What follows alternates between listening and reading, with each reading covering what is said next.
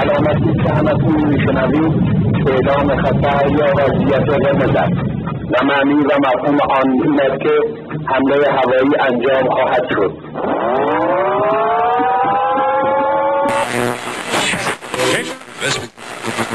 اینجا تهرانه، یعنی شهری که هرچی که توش میبینی باعث تحریکه. دلم کپک زده آه که سطری بنویسم از تنگی دل، همچون مهتاب زده ای از قبیله آرش بر چکاد صخره‌ای، زه جان کشیده تا بن گوش به رها کردن فریاد آخرین. کاش دلتنگی نیز نام کوچکی می داشت تا به جانش می خواندی. در بندر تهران به غروب‌های بی تو، به کشتی‌ها نفت کشا،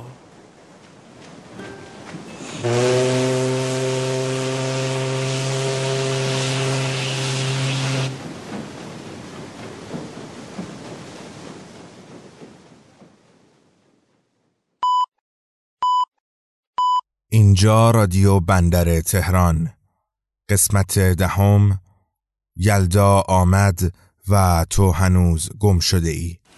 یه شعری مثلا کوتاهی هست به اسم تاسیان.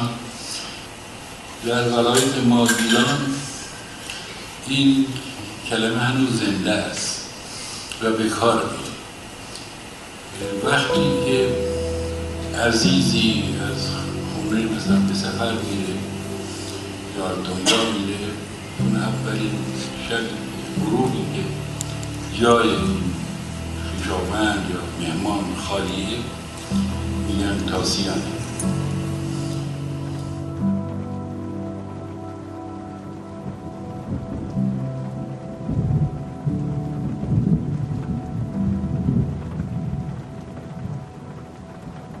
خانه دلتنگ غروبی خفه بود، مثل امروز که تنگ است دلم.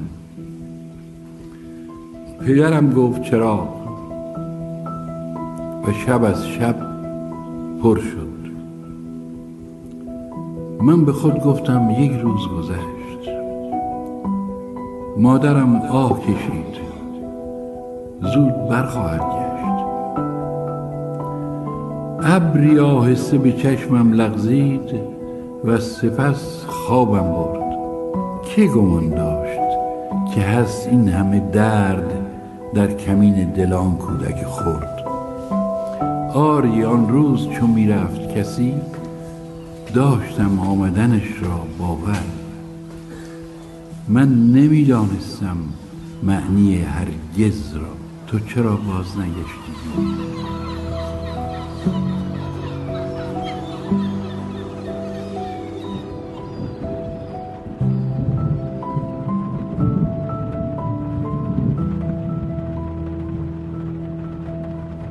آه ای واژه شوم، خوب نکرده است دلم با تو هنوز. من پس از این همه سال چشم دارم در راه که بیایند عزیزانم. آه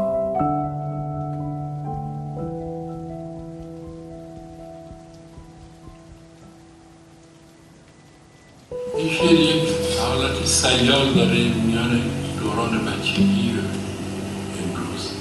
چیز ساده‌ای بدون واردش‌های معمول شاعرانه است. فقط همون حالت تاسیان مخاطب شد.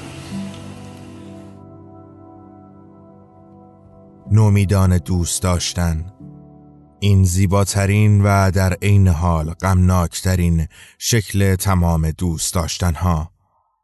از سر تا پایش تضاد می‌بارد، چون عشق در ذات خودش می‌خواهد امید بدهد و دلگرم کند و خانه را روشن نگه دارد.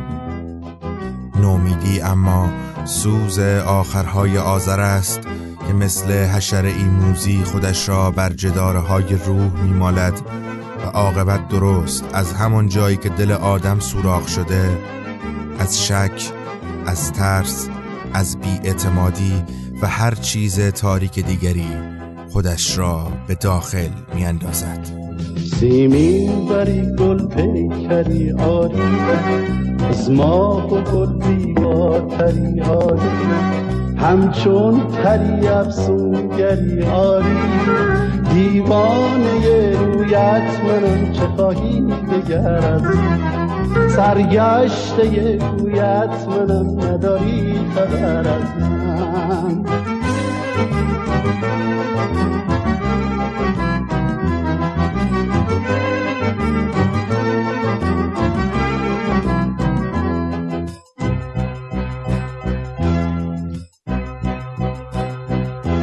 اینجا بندر تهران و این رادیوی ماست. به ساعت پخش این قسمت در آغاز شب یلدا هستیم، 30 آذر ماه 1397 و دنبال گمشده‌ای می‌گردیم که یه جایی میون راه از دستش دادیم. این قسمت 10 ماست و 5 ماه از شروع ما گذشته و در این مدت 5000 مخاطب پیدا کردیم و از همینجا میخوام بهتون بگم که چقدر خوب که شما رو داریم، چقدر خوب که این زمستون رو با شما سر میکنیم. انگاری دنیا قشنگتر میشه با بودن شما. سیمین بری از مرحوم جمشید شیبانی رو میشنوید و خانم ها، آقایان، سلام بر شما، خوش آمدید.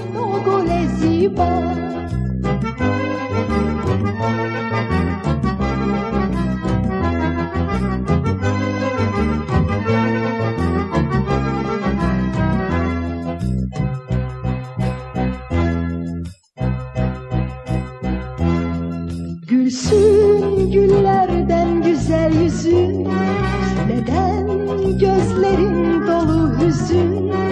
Kimin aşkıyla yandı gönlüm? Dermanı yok, dermanı yok, çaresi yok aşkın. Dermanı yok, dermanı yok, çaresi yok aşkın.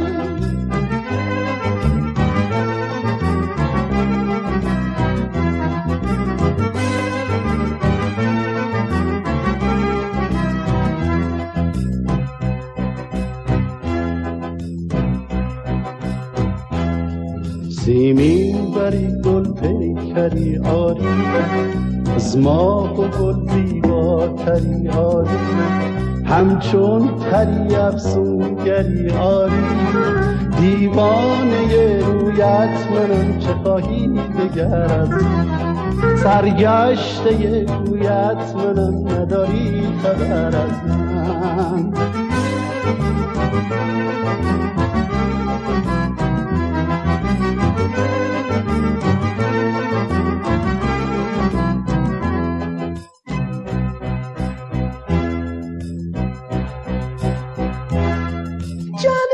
Canana verirsen Mecnun gibi çok seversen, onun yolunda ölürsen, çaresi yok aşkın, çaresi yok aşkın.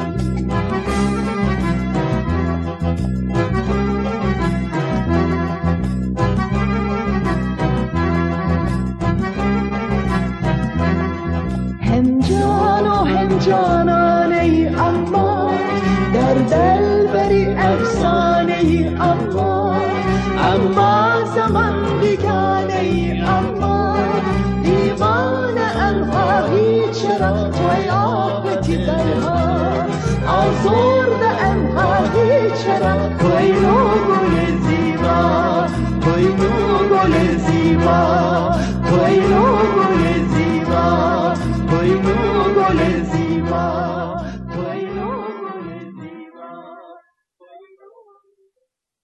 روز دوشنبه دعوت بودم دانشکده مدیریت دانشگاه تهران تا در مراسم جشن شب یلدای دانشجوها براشون داستان بخونم. دعوت میکنم تا این روایت رو بشنوید و قبل از اون خدمت آقای سانسورچی که میکروفون منو قطع کرد باید بگم که امشب شب یلداست. این زمستونم میگذره و روسیایی برای کی میمونه آقا؟ تو به من بگو. آره، تو به من بگو.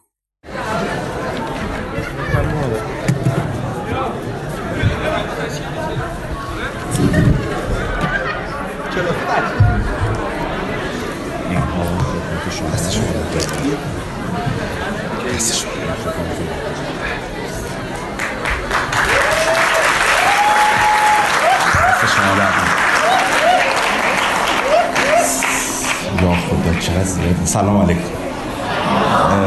وقت نهار الان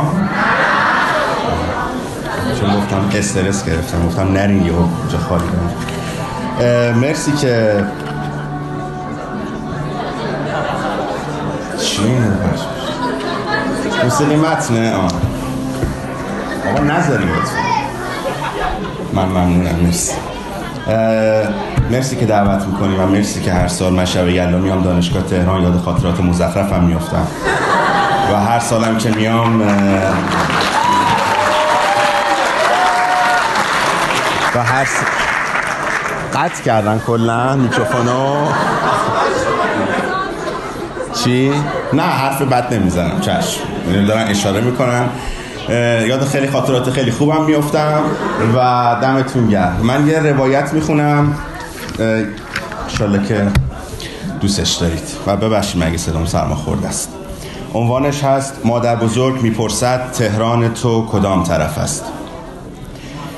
نرگس خانوم 3 شب پیش فوت کرد. رفته بود ختم پسر یکی از فامیل‌های شوهرش.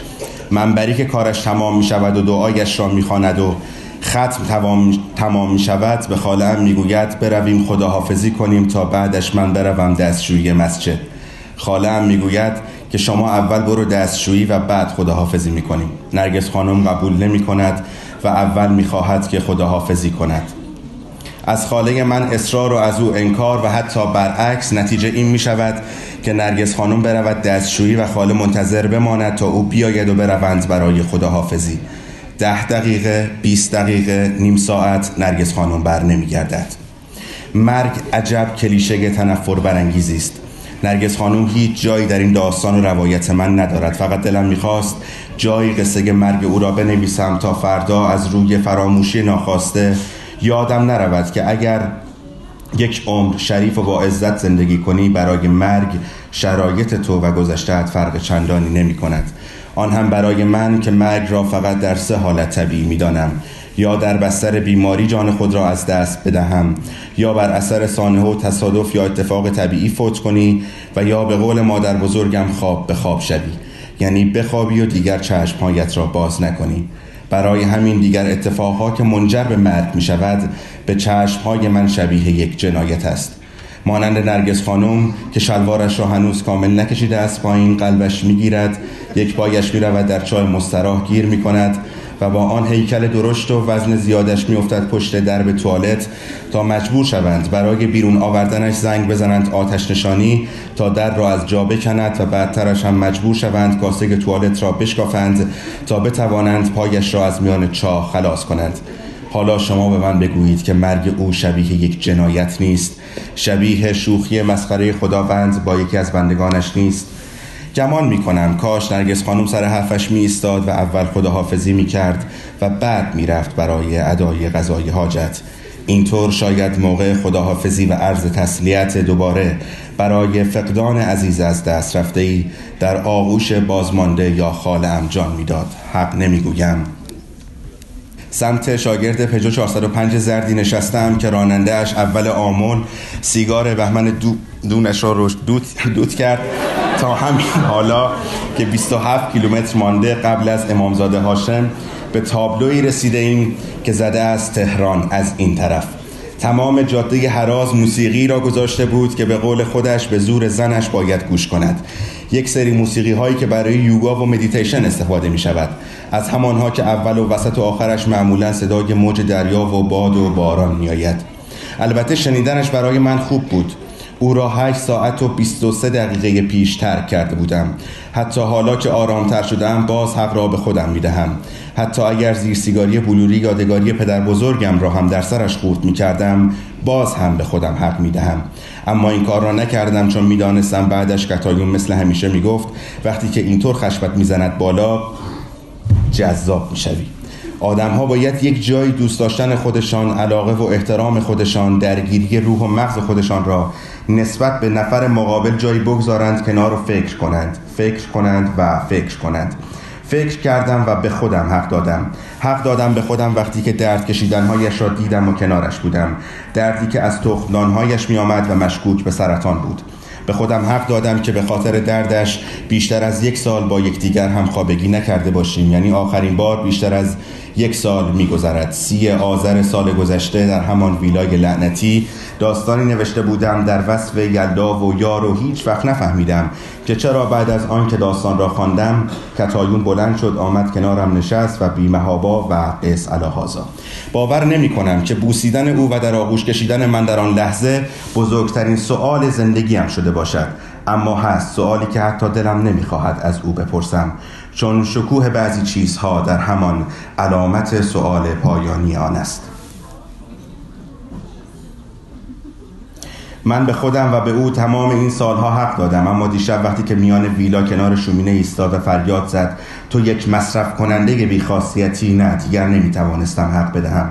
برای همین سیگارم را در زیر سیگاری بلوری که یادگاری از پدر بزرگم از خاموش کردم، کتم را برداشتم، 3 ساعت و 11 دقیقه راه رفتم و حالا در سمت شاگرد این تاکسی زرد نشستم و رسیدم به تابلوی تهران از این طرف. یاد شعر سال علا افتادم که نوشته بود در جاده هراز رودی پر از خروش، دشتی پر از علف، بر مرکبی سوار گم کرده راه خیش، تنها و بی هدف. دیدم کنار راه جایی نوشته بود تهران از این طرف. یادت بهانه شد، کم کم ترانه شد، تهران از این طرف. دلم نمیخواهد بروم خانه خودم، میروم خانه مادرم و خالم دفترچه هاشان را گذاشتند جلویشان، دارند اسامی را با هم چک میکنند. آنها دارند برای داییم زن میگیرند، در جستجوی یک زندایی جدید. با اینکه آرام حرف میزنند اما من صدایشان را میشنوم. آنها میخواهند دایی را دوباره بفرستند ته چاه. دوباره میخواید اون رو بفرستید ته چاه. به هم بی محلی کردند. مادرم از پیش خواهرش بلند شد و رفت سمت آشپزخانه.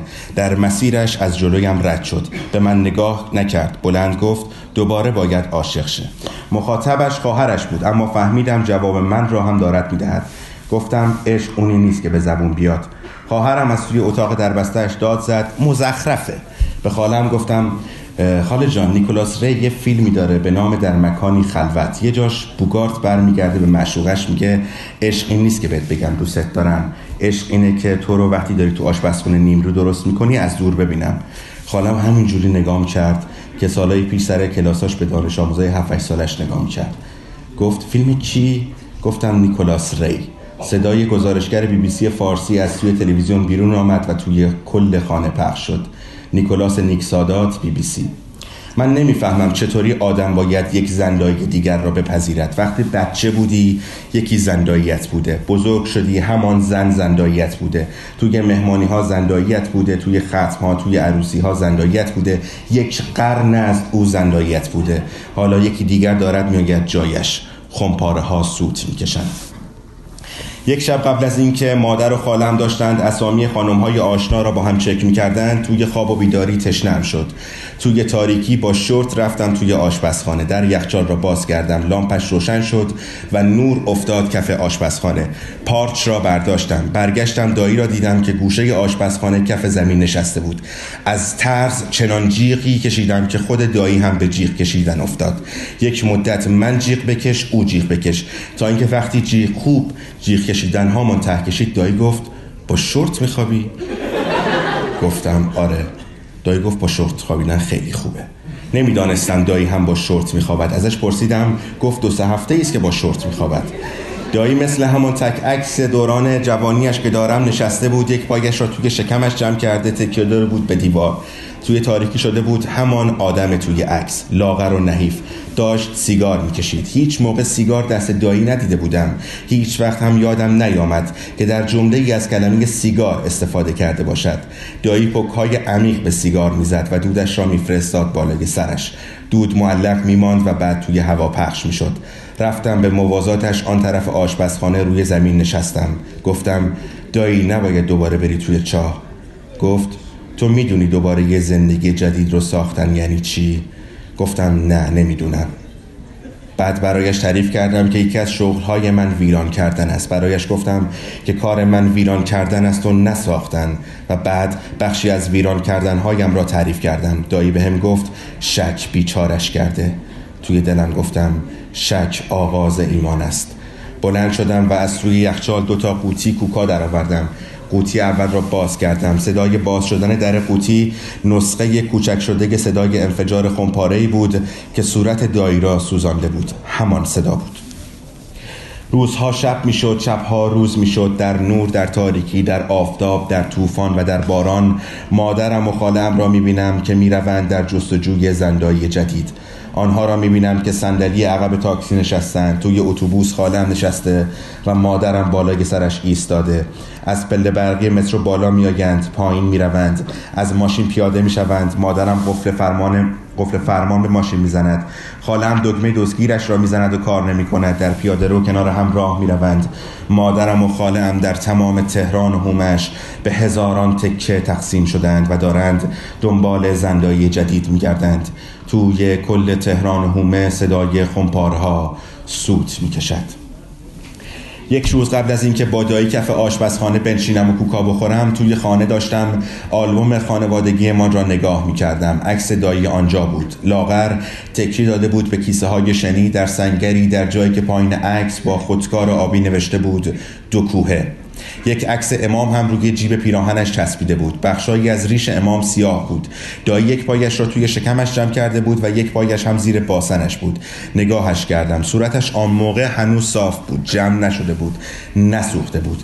پیراهن پوشیده بود، اما میدانستم که کتفش هنوز سوراخ نشده.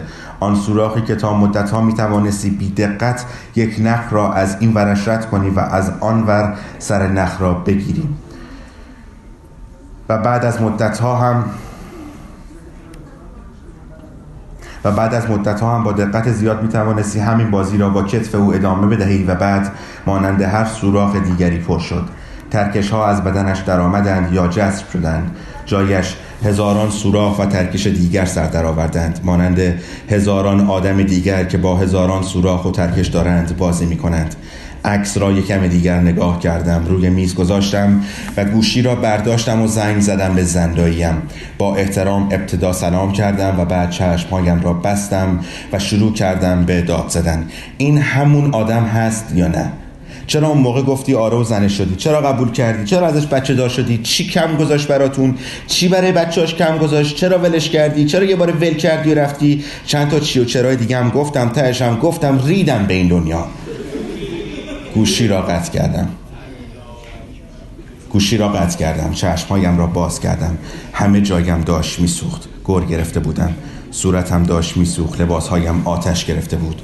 شعله های آتش داشت از بدنم به وسایل خانه میگرفت. بلند شدم و دویدم سمت حمام و رفتم زیر دوش. تا مدتها آن زیر ماندم. زیر دوش دلم برای دایی سوخت، دلم برای زندایی سوخت. زیر دوش دوباره گفتم به این دنیا. همان زیر دوش نشستم. چقدر نمیدانم. خمپاره ها زیر دوش سوت میکشند. 2 شب قبل از اینکه کار دست خودم و خانه‌ام بدهم و در آتش بسوزم، مادرم داشت برایمان تعریف میکرد که عصر با خاله‌ام میبیند که دایی پشت فرمان توی ماشینش مینشیند و بلوار را دور نمیزند و نمیرود پیش پای دختر میانسالی که دختر یکی از همکاران مادرم است و او هم طلاق گرفته و میخواهد زندگی جدیدی بسازد. و آن طرف بلوار ایستاده، روی ترمز بزند و در را باز کند تا کنار دایی بنشیند و با هم بروند دوری بزنند و حرف بزنند و با هم چیزی بخورند و با هم حرف بزنند و حرف بزنند و باز حرف بزنند با هم. مادرم گفت دایی پشت ماشین خشکش زده بود و 2 دستی فرمان را چسبیده بود و آخرش همسرش را میگذارد روی فرمان و گریه میکند. و بعد برایمان تعریف کرد که پایش را روی گاز میگذارد و میرود بدون آنکه بلوار را دور بزند. مادرم و خاله‌ام رفتن برادرشان را نگاه میکنند و دست خالی به خانه برمیگردند. مادرم چادرش را انداخت روی سرش و زیر گلویش را گره زد و نشست روی صندلی. میخواست تکبیر بگوید که گفتم چون خود را به دست آوردی خوش میرو. اگر کسی دیگر را یابی دست به گردن او درآور و اگر کسی دیگر نیابی دست به گردن خیش درآور. مامان جان. خواهرم از توی اتاق گفت مزخرفه. گفتم دایی دیگه لاجونه. مادرم گفت وقتی لاجون میشه که وقتی میره خونش چراغ خونش رو ببینه که خاموشه. بعد گفت آدم نباید هرس بره. خواهر کوچکم از توی همان اتاق داد زد مگه دایی پیچه که هرس بره؟ بعد خندید. بعد پدرم سیگارش رو روشن کرد و گفت انسان یک پیچ است. بعد من از خانه بیرون زدم، پیاده رفتم سمت خانم. با هر قدمی که برمی داشتم صدای سوت و انفجار خمپاره ها را می شنیدم، اما از یک جایی به بعد دیگر هیچ چیزی یادم نمی آید. راه می رفتم که همه چیز سیاه شد. من چقدر وقت دارم؟ 3 صفحه شد. بخونم؟ چی؟ پنهان شدن این چیزی است 5 دقیقه. پنهان شدن این چیزی است که از دلیل کمای 3 روزه ام می‌دانم. 3 روز در اغما بودم و بعد از آن دوباره بلند شدم، اما خب بعد از آن خیلی چیزها تغییر کرده بود. سالهای سال گاهی خودم را به آن 3 روز و روزهای قبل و بعدش ارجاع می‌دهم. همه چیز از نایستادنم شروع شد. نمی‌توانستم روی پایم بایستم. چند ساعت خواب بودم، اما به یک باره روی زمین می‌افتادم. سردرد می‌گرفتم. قلبم از یک جا کنده می‌شد. به نفس می‌افتادم آنقدر که حالت تهوع بهم دست می‌داد. بالا می‌آوردم، چیزی نمی‌شنیدم، چیزی نمی‌دیدم. سیاهی بود. فلج می‌شدم، بیهوش می‌شدم. بعد نمی‌دانم چند دقیقه، چند ساعت و چند روز بعد بیدار می‌شدم. دوباره روی پا می‌ایستادم تا دفعه بعدی. در یکی از همان قش کردن‌ها مادرم را که همیشه مثل سایه تعقیبم می‌کرد دیدم که سری خودش را به بالای سرم رساند. بعد آن تصویر راهروی طولانی که در ذهنم مانده، بغل مادرم بودم و بعد ته آن سالن که من را روی میزی گذاشتند. صدای مادرم را میشنیدم که داشت توضیحاتی به چند دکتر زن و مرد که دورش را گرفته بودند میداد. نمیتوانستم خوب ببینمش، نمیتوانستم بلند شوم، نمیتوانستم بنشینم، نمیتوانستم گردنم را بلند کنم یا کجش کنم. تنها کاری که کردم داد زدن بود. همین کار را کردم. من چیزیم نیست، خوب میشم. با تمام زورم خودم را به پهلو خواباندم. مادرم را دیدم که پشتش را به آن آدم‌ها کرد و گوشه چادرش را به دندان گرفت و از توی کیفش کاغذهایی درآورد. آن 4-5 نفر حالا روی آن برگه‌ها خم شده بودند. صدایشان را نمی‌شنیدم. فقط چیزی که یادم هست چهره وحشت زده مادرم بود. آن کسی که برگه‌ها دستش بود سمتم آمد، بقیه هم دنبالش. وحشت کرده بودم. هلم داد و دوباره به کمر خوابیدم. لباسم را بالا زد، گوشیش را روی شکمم و بعد قفسه سینه‌ام گذاشت. دستگاه فشارسنج را روی بازویم بست. نشاندم. یکی دیگرشان دستم را پشتم گذاشت. آن دکتر اصلی گوشیش را روی کمرم گذاشت. بعد ولم کردند. همانطوری که آمدند از اتاق بیرون رفتند و مادرم هم پشت سرشان. کلافه شده بودم. از دیدن چهره غمگین و هراسان مادرم عصبانی شده بودم. مادرم داشت دیگر گریه می کرد. توی یک تخت عظیم و عمیق خوابیده بودم. میله های بلند 2 طرف تخت بود. لباسی گشاد تنم کرده بودند. توی دهانم لوله‌ای گذاشته بودند. چند سیم هم روی دستها و روی شکم چسبانده بودند که نهایتاً به دستگاهی وصل می شد. یک سرم هم به دستم وصل کرده بودند. هر کسی که به بالای سرم می آمد درباره چیستی این وسایل و چرایی اتصالشان به خودم حرف می زدم، اما آنها جواب من را نمی دادند. روزها به کندی می گذشت و شبها کندتر. بعضی روزها من را به طبقات پایینتر از آنجایی که بودم می بردند. داخل آن تخت عمیق خوابیده بودم و سقف را نگاه می کردم. با سرعت از زیر مهتابی ها عبور می کردیم. من و آنهایی که بشکه را حل می دادند ازم خون می گرفتم. زیر دستگاه های بزرگی می رفتم و نور شدیدی به اندامم، به کله‌ام می انداختند و دوباره آن مسیر را برمیگشتیم. بعد از برگشتن بی حال تر می شدم. نایی برایم نمی ماند. حتی توان بلند کردن دستم را نداشتم. پایم را نمی توانستم تکان بدهم. سرم را نمی توانستم تکان بدهم. مطلقاً هیچ کاری ازم بر نمی آمد. شبها وقتی چراغ‌ها را خاموش می کردند از خودم بدم می آمد. چه جانور بیفایده‌ای شده بودم. به درد نخور. آدم‌هایی را دیدم که همدیگر را در آغوش می‌گرفتند و با در بازکن‌ها کمپوترها را با لبی خندان باز می‌کردند. پرستاران زشت سیمایی را می‌دیدم که لباس‌های شبیه هم پوشیده بودند و سریع از این ور و آن ور می‌رفتند. من تمام اینها را می‌دیدم، می‌شنیدم. به همه چیز نگاه می‌کردم. 3 روز در کما بودم. در دنیای بیرون سر و صورتم را می‌شستند، با لوله بهم غذا می‌دادند. با تمام وجود احساس می‌کردم که غذا دارد می‌رود پایین. من تمام اینها را می‌دیدم، می‌شنیدم. به همه چیز نگاه می‌کردم. با تمام وجود احساس می‌کردم. دیگر حرفی هم نمی‌زدم. شب‌ها، تمام آن شب‌ها مامان بالای سرم نشسته بود و نیامده بود. حالت سومی نداشت. یک شب در آن حالت ضعف و ناتوانی صدای دایی رضا را شنیدم.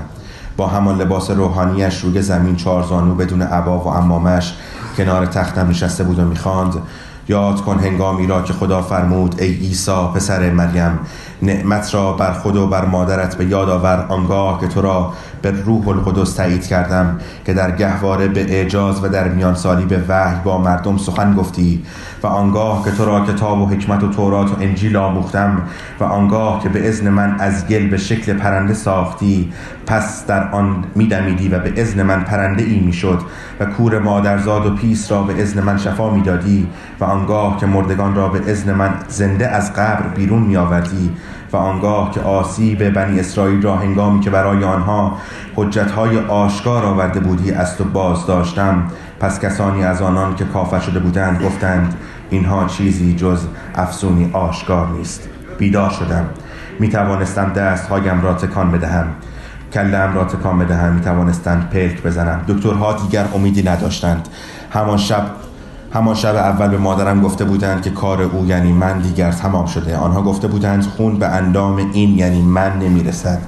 من چیزهایی از انعقاد درون رگی شنیدم. لخته شدن خون در مغز.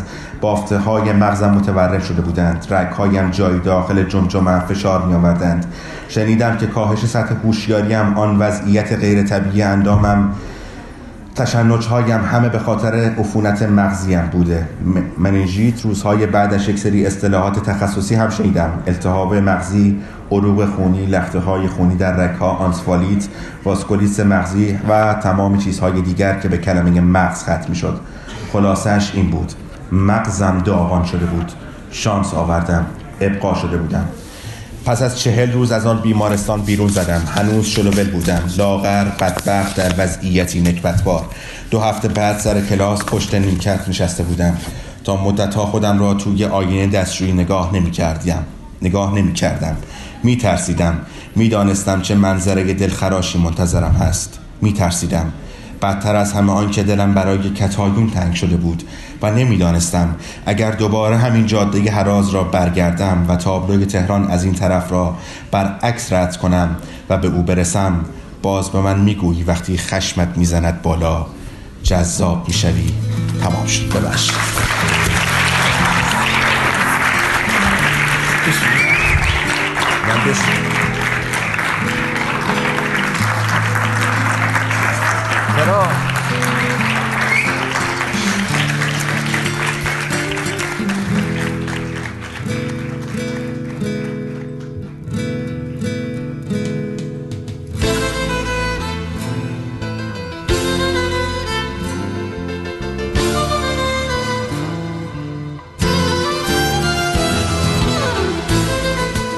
روایتی شنیدید با عنوان مادر بزرگ میپرسد تهران تو کدام طرف است، که در جشن شب یلدای دانشکده مدیریت دانشگاه تهران خوندم.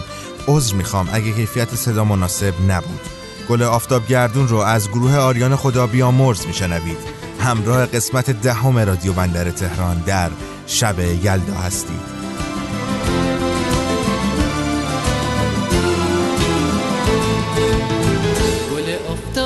گردون هر روز به انتظار دیدن یاره، اما خورشید و پوشونده ابری که تاریک و تاره. گل آفتاب گردون هر روز به انتظار دیدن یاره، اما خورشید و پوشونده ابری که تاریک و تاره. چشمای آفتاب گردون باز نگران از ابرها داد میزنن، این تنها طاقت دوری نداره تا بشه وقتی خورشید از دل ابرها پیدا. باز کار آفتاب گردون انتظاره.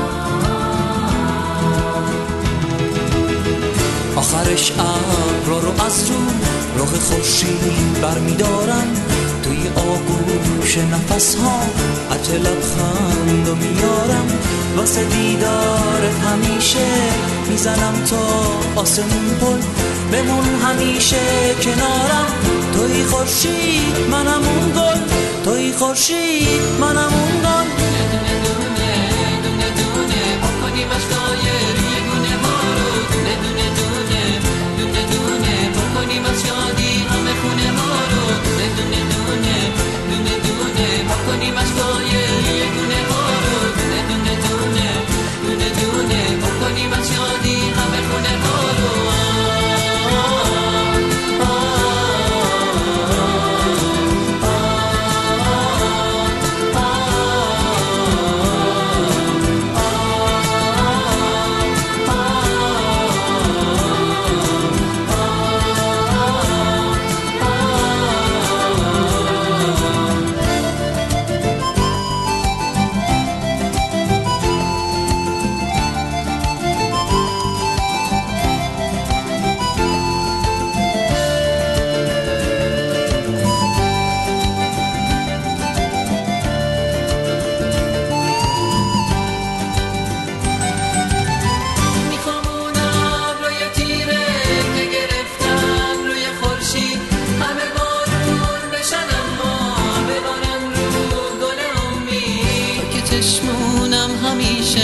باشه به آسمون تو تا بمونم من همیشه، گل آفتابگردون تو، چشمای آفتابگردون باز نگران از ابراداد میزننی تنها، طاقت دوری نداره تا بشه وقتی خورشید از دل ابرا پیدا، باز کار آفتابگردون انتظاره.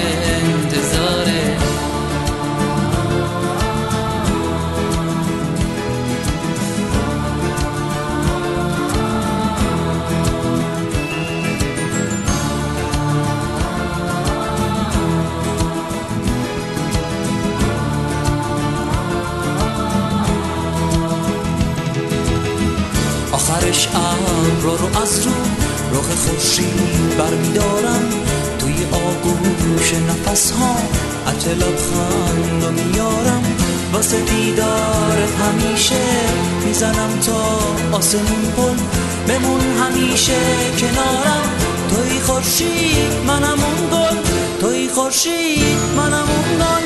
دونه دونه دونه دونه بکنیم از دایر یه گونه ها رو، دونه دونه دونه دونه دونه بکنیم از یادی همه خونه ها رو، دونه دونه دونه دونه دونه بکنیم از دایر یه گونه ها رو، دونه دونه دونه دونه دونه بکنیم از یادی همه خونه ها رو.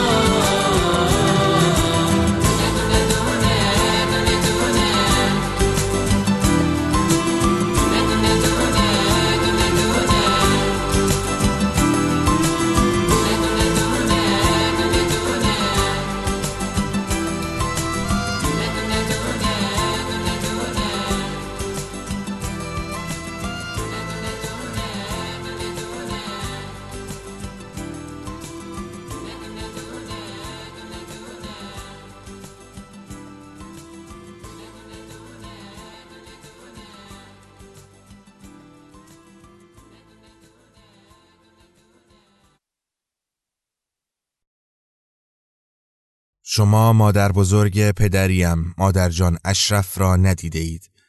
مادر جان اشرف مثل همه مادر بزرگ‌های دیگر در جهان است. مهربان با گیسوانی که از زیر ململ روسری دو رشته آبشار شده دارد و جهان زیر سایه آن در رشته گیسوان سفید رنگ میگیرد و آسوده می شود. شما مادر جان اشرف را ندیده اید و نمیدانید درباره چه کسی حرف میزنم.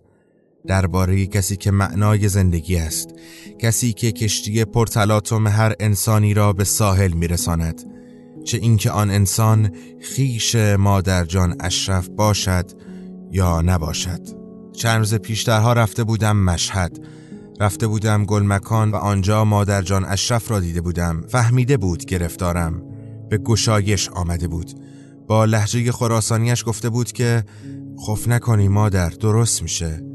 چنان که خداوند در مصحف قرآن هم به پیامبر خودش که از نامرادی مردم روزگار به تنگ آمده و چنان شده که زاغ بهم زرعا، یعنی بدحال و دلتنگ شده بود، یعنی سینه اش تنگی می کرد، می گوید لا تخف ولا تحزن. یعنی مادر جان اشرف در سپهر من چنان است که خدایی می کند. کفر نمی گویم ها، منظورم چیز دیگری است. منظورم گشادگی در سخن اوست. آنجا که می گوید خوف نکنی مادر، درست میشه، چنان استوار و آرام این را می گوید که گویی این جمله از دهان مادر جان اشرف بیرون نمی آید، بلکه از دهان حضرت حق به گوش تو می رسد. و چه کسی است که انکار کند این اصل را که از بزرگترین تجلیهای حضرت حق مادر بزرگ ها هستند. پیشانیش را بوسیدم. جلوه ای صریح از حضرت حق روبرویم نشسته بود و بشارتم میداد که خوف نکنم و امید داشته باشم که همه چیز درست می شود. توی فیلم هایی که دیدم یک سکانس در ذهن من حک شده است. حمید هامون برای برداشتن اسلحه به خانه پدر بزرگش می رود تا تفنگ پدر بزرگش را بردارد و مهشید را بکشد. توی خانه پدر بزرگ از دست رفته مادر بزرگ را می بیند که حال خوبی ندارد. مادر بزرگ در پریشانی است، پریشانی روح و پریشانی تن. تنهایی و مریضی فرسوده اش کرده است. حمید هامون هم در پریشانی است، در منتها الیه پریشانی. یکی از یکی پریشان تر است، هر کدامشان به نوعی. مادر بزرگ وقتی حمید هامون را می‌بیند با عبارتی فرو ریخته غمگینانه اما به یاد ماندنی حال او را می‌پرسد. زندگیت رو به راهه؟ حمید هامون رو به راه نیست، اما زنش طلاق می‌خواهد. زنم ازم طلاق می‌خواد. مادر بزرگ می‌پرسد اذیتش کردی؟ نه، ازم بدش میاد. تو چی؟ نه. مادر بزرگ به خودش میپیچد و با اندوهی بزرگ، اندوهی که انگار معجونی است از همه اندوههای بشر، زنجموره میکند و میگوید آی آی آی آی آی آی، قلبت شکسته. آخ آخ آخ. مادر بزرگ با همه پریشانی پریشان هامون میشود. هامون میخواهد برود. مادر جون من دیگه باید برم. مادر بزرگ باز به خود میپیچد، گریه آلود و به التجا میگوید نه. دست هامون را میگیرد، به گریه میگوید تنها موندی؟ غمخواری نداری؟ و باز به تلخی گریه میکند و صدای گریه اش از آن حنجره بلند میشود و در جان هر کسی که یک بار هامون مهرجویی را دیده باشد تنین میاندازد. مادر جان اشرف چنان است که مادر بزرگ حمید هامون بود. رنج تو رنج اوست. او خود را در یأس‌ها، شکست‌ها و تلخی‌های تو سهیم می‌داند و در وقت شادی‌ها و شادکامی‌های تو انتظاری ندارد که کنار تو باشد. انگار او فلسفه وجودی خودش را همراهی تو در رنج‌ها می‌داند. انگار اصلا او خلق شده تا سختی‌های تو را کم کند و به تو کمک کند تا با مصائبت راحت تر کنار بیایی. اینطور می شود که توی خانواده پدری مادر جان اشرف غم همه را می خورد. از عموها و عمه ها تا نوه ها و حتی غم همسایه ها و هم محله‌ای ها. قلب مادر جان اشرف به اندازه بزرگی تمام بشریت است. مثل قلب مادر بزرگ حمید هامون که با همه پریشانی خود را برای روزگار دوزخی حمید هامون پریشان تر می کند. این خاصیت همه مادر بزرگ هاست. این همه نوشتم برای آنکه بگویم هوای مادر بزرگتان را داشته باشید. اگر خدا به شما این شانس را داده که مادر بزرگتان جهان را با حضورش زیباتر کند، وقت را تلف نکنید. شب یلدا بهترین بهانه است که دست همه خویشاوندانتان را بگیرید و پیش مادر بزرگتان بروید. راستی که شب یلدا بهانه است که هوای مادر بزرگ ها و پدر بزرگ ها را داشته باشید. اصلاً هر شب شب یلداست. هر شب شب مادر بزرگ هاست. مادر بزرگتان را دریابید. تو چله من امسال کدوم شعر و کدوم فال باز یاد اونو زنده کرده. حافظ بگو کدوم فال، کدوم روز و کدوم سال، اونی که رفته بر میگرده. آی اونی که رفته بر میگرده. روایتی برای شما خوندم با عنوان بهانه‌ای به اسم یلدا از احسان حسین نسب و آنچه که میشنوید یلدا با صدای محمد معتمدی است. دلشوره هامو داره، دل واپس لبخند اونه. کدوم جاده دوباره اونو با یک اشاره تا پشت این در میرسونه. آه تا پشت این در میرسونه.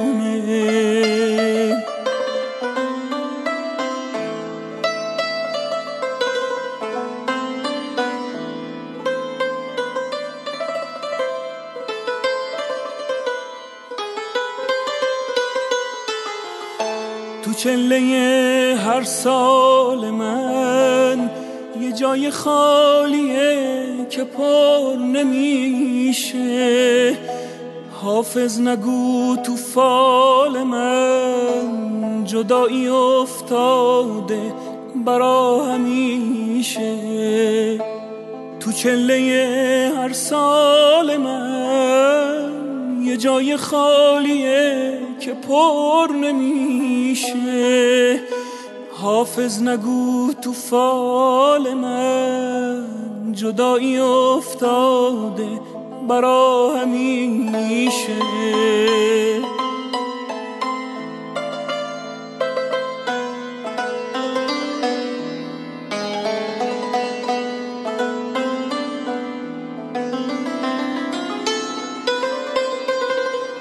شبای چله صدام میلرزه، دلم میگیره.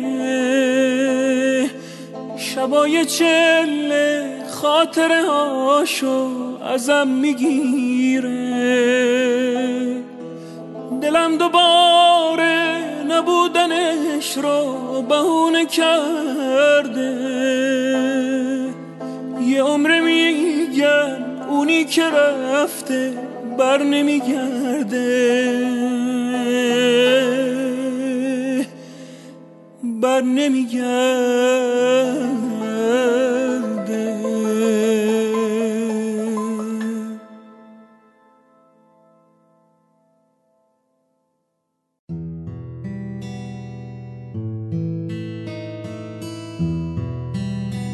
نامه به عشق تریاکی 10.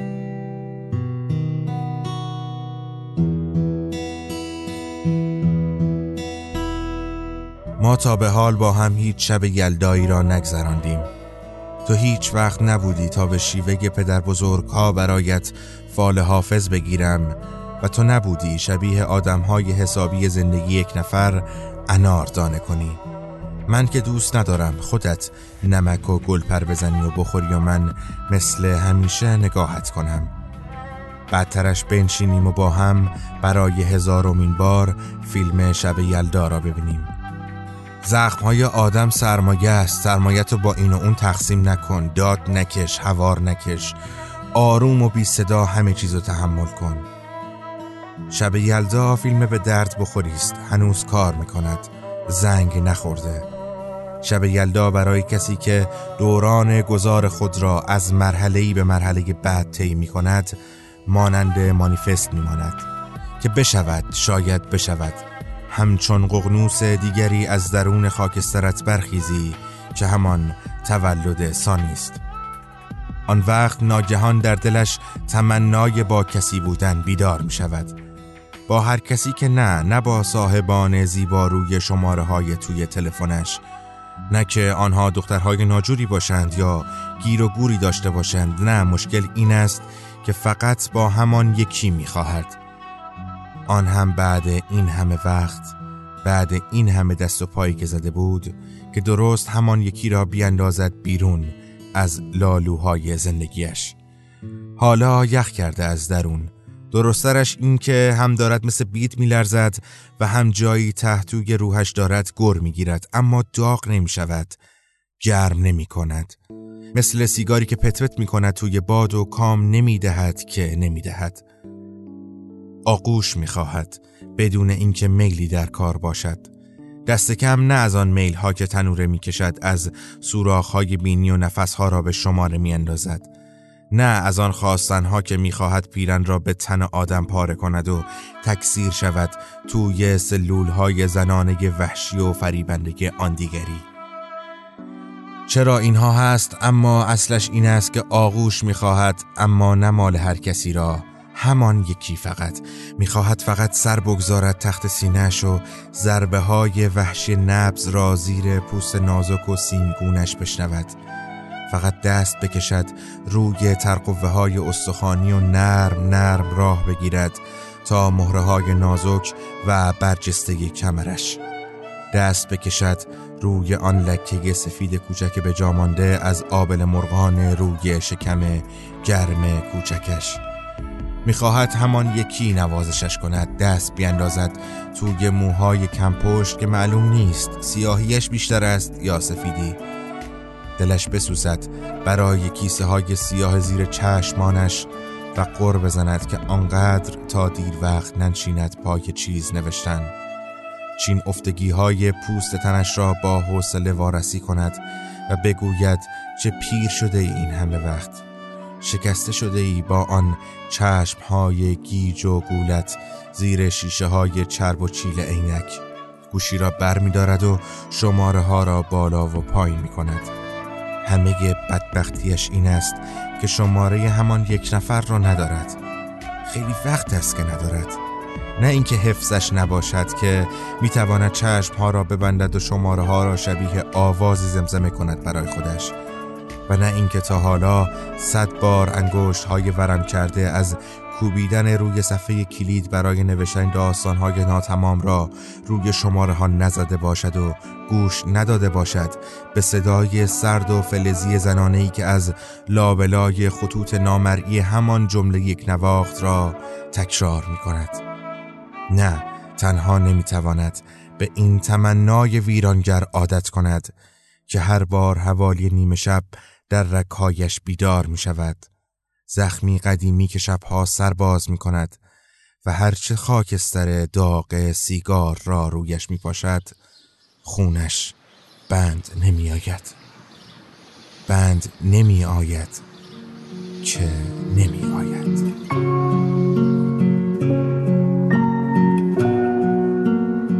همیشه حواسم پرت بود، اما نه از تو. همیشه حواسم جمع تو بود گلی. اسم تو آرومم میکرد. تو الف بودی، منیه.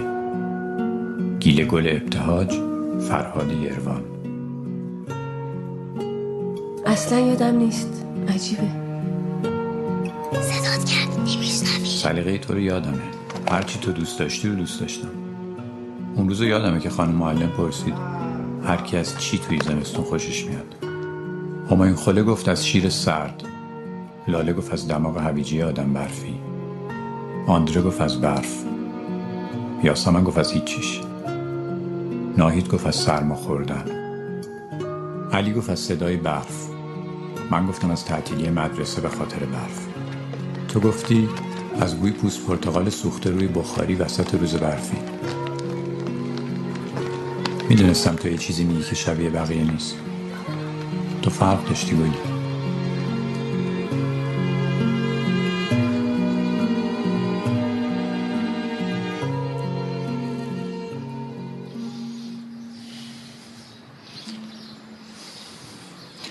سرگیج میره از بازار مسکر. چی شد؟ فرهاد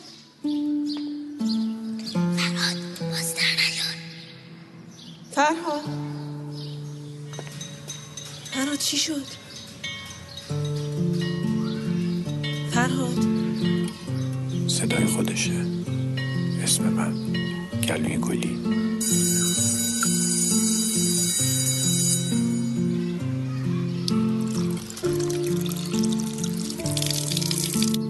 همه عمر ترسیدم.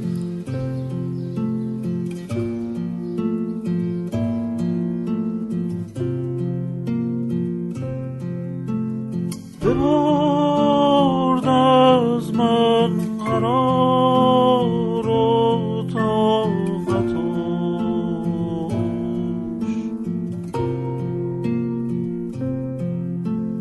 بت سنگین دل سیمین بناگوش،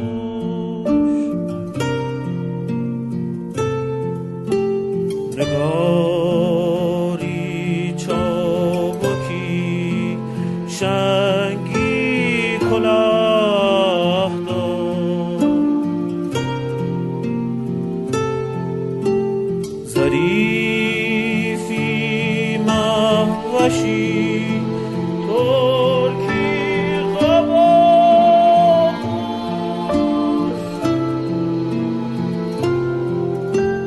تاب آتش زودای شمس، رسانه‌ای همیشه میزنم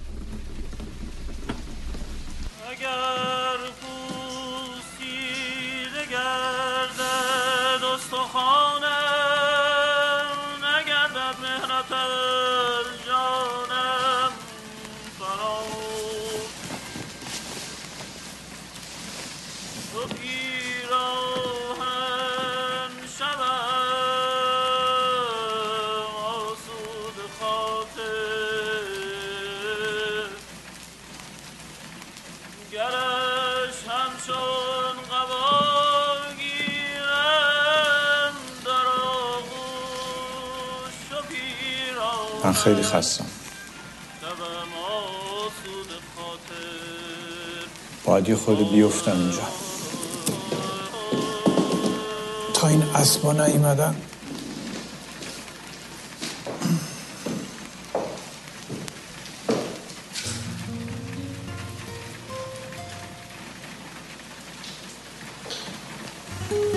معلومه که خسته بخواب دیوونه. میارزید.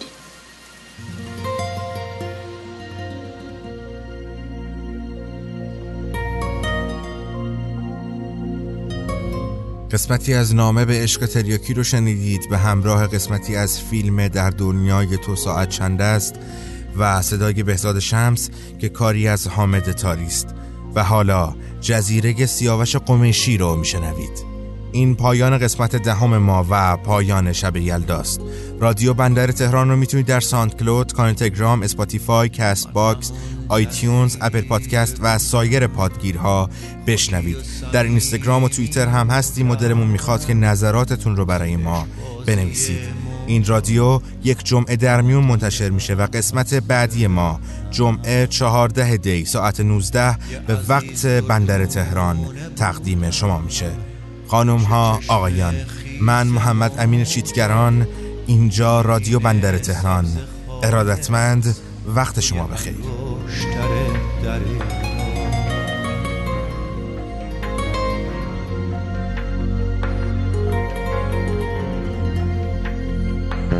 تا که یک روز تو رسیدی توی قلبم پا گذاشتی، قصه های عاشقی رو تو وجودم جا گذاشتی.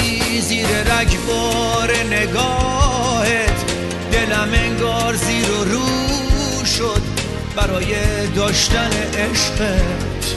همه جونم آرزو شد تا نفس کشیدی انگار نفسم برید تو سینه.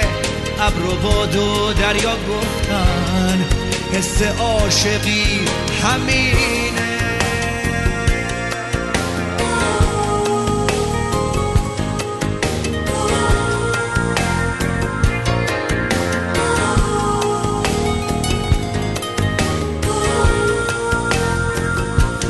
اومدی تو سر نوشتم بی بهونه پا گذاشتی، اما تا قایقی اومد از من و دلم گذشتی.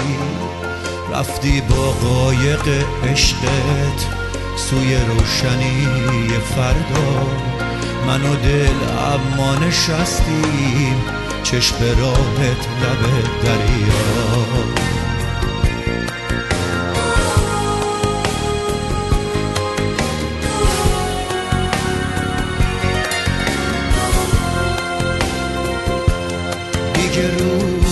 که وجودم نه گلی هست نه درختی، لحظه های بی تو بودن میگذره اما به سختی. دل تنها و غریبم داره این گوشه میمیره، ولی حتی وقت مردن با سراغ تو میگیره. میرسه روزی که دیگه قعر دریا میشه خونم، اما تو دریای عشقت باز یه گوشه ای میمونم.